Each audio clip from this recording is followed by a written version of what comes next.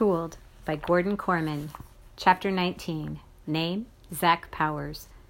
I saw a show last night with a bunch of scientists arguing over what signs will be when the world is coming to an end.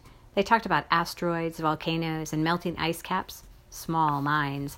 When Cap Anderson becomes the most popular happening kid at C Average Middle School, that's the end of the world, especially when you consider that the guy he replaced was me. It was all because of that stupid dance. How could a hippie who knew less than nothing about parties organize the middle school bash of everybody's dreams? It's your own fault, Lena accused. You recruited half the school to bug him, and he turned them into an army of volunteers. She had a point. With the exception of me and the hairball in chief, everyone was working on the Halloween dance, even the cool people. Daryl was hauling huge rolls of construction paper to the decorations people in the art room. Naomi was designing reflective mobiles to hang from the basketball hoops. Lena was on the committee to cover the bleachers with orange and black bunting. Even cheap paper chains were impressive when you had 1,100 kids stringing them.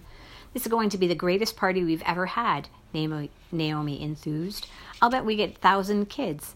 And that's just the planning committee, I added sourly. What's wrong with that? Ignore him, Lena put in. He's in mourning because he thinks Cap stole this year. Our year, I corrected, and he's making it into 1967. You shouldn't be so hard on Cap, Daryl told me. Sure, he's weird, but he's the best 8th grade president we've ever had. 8th grade president isn't a real job, I seethed. It's a joke, remember? Well, maybe it started that way, Naomi said earnestly, but Cap Anderson is the most amazing person I've ever known. I snorted. Anybody can be amazing handing out $1,000 checks. Now that had caught me off guard. What was up with all this charity? He gave $800 to a food drive in the cafeteria, $500 to cancer research, the same to Alzheimer's disease. They may have called it the March of Dimes, but that didn't stop Cap from forking over $650. He even stuck checks into the slots of those cans designed for people to drop their spare change. Mr. Kazigi had to be behind it somehow. Cap wouldn't be allowed to throw around big chunks of school money without permission from the office. Maybe the whole thing was a lesson about philanthropy. It bugged me. The 8th grade president wasn't supposed to set a good example. His job was to make an idiot out of himself and have a nervous breakdown. But no, the assistant principal had to set Cap up for sainthood. Whatever Kazigi was thinking, if he was thinking, I was the one paying the price. I was spending more and more of my time arguing with my friends, and all because of that hairball. My year? Yeah, right. More like my minute. How do you feel I felt at lunch on Tuesday when I walked out of the food line with my tray and found Cap Anderson at my table, in my seat? Okay, it was a big cafeteria, but I'd been working my way up to that position since the very first day of 6th grade. It hadn't taken me more than 30 seconds to look around the room and know that this was the place where the masters of the universe ate their tuna fish sandwiches. It was near the wall of windows, but not so close as to get too hot on sunny days.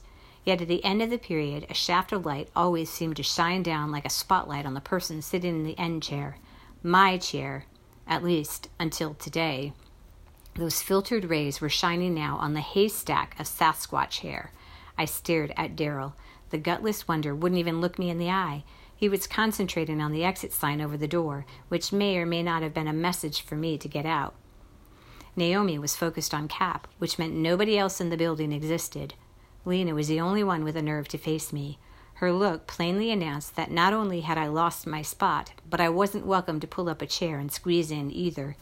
Fuming, I turned away. Crash! It was a tray-to-tray collision. My split pea soup sloshed onto his egg salad sandwich. His tater tots flipped into my banana cream pie. His Snapple tipped over, raining down on my shoes. I stared at the idiot as iced tea soaked into my socks.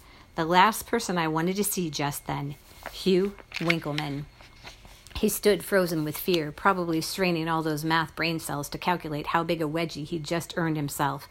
Let me tell you, he should have been thinking huge. I had half a mind to stick a booster rocket under his waistband and launch it into orbit. You! And then I took in the expression on his face, and it was like looking in a mirror.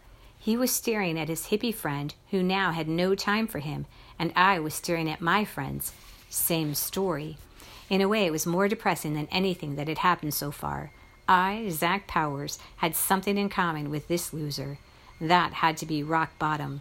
Still, there was only one other person in the whole school who was as disgusted as I was by all this hippie mania, and that person had just dropped his lunch on me. Sorry, he said nervously. I felt an odd rush of emotion.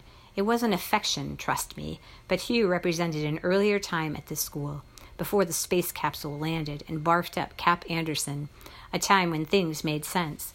Hugh was the one who should have been 8th grade president all along. Heck, if I'd met Cap 24 hours later, it probably would have happened exactly that way. Then this would still be my year, and Cap would be nothing more than a walking bad hair day nobody really knew. Don't worry about it, I told Hugh. Listen, we've got to talk. He looked so suspicious that I felt a pang of remorse for the mean things I'd said and done to him since kindergarten. In all the years I'd known him, we'd never had a conversation that hadn't been a sham to lure him through a door with a bucket of ice water balanced on top. Sure, he was suspicious. Wouldn't you be? About Cap Anderson, I elaborated, and everything that's been going on.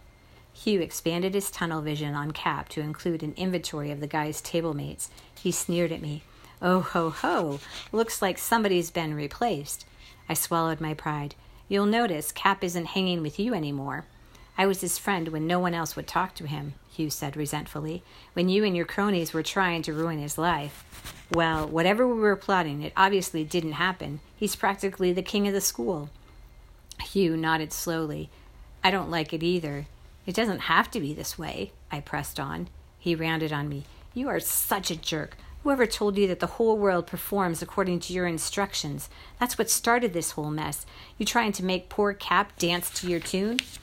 I don't remember you warning the guy off when we nominated him for 8th grade president, I snarled, because I was grateful the nominee didn't turn out to be me. I pounced on this. So you let Cap swallow the hook. Now who's the manipulator? You're just as guilty as I am. Maybe so, but I'm not stupid, he said hotly. Making Cap your victim blew up in your face. Now you want him out so you can stick me in his place? It's not like that, I pleaded. Look, Cap's president. We're stuck with that. But there's still time to puncture the tires of this bandwagon before the Halloween dance ratchets him up to icon status. No way. Just because I'm mad at Cap doesn't mean I'm going to help you stab him in the back. At my table, Naomi leaned over and dabbed delicately at a ketchup smear on the side of Cap's mouth. I almost upchucked. Will you look at that? Hugh had been watching too, his face twisted with distaste. He said, to be continued. What's that supposed to mean? Nothing, he muttered, not quite meeting my eyes. What do you need me to do? I shrugged. Simple. The whole school thinks he's immortal. We just have to show them they're wrong.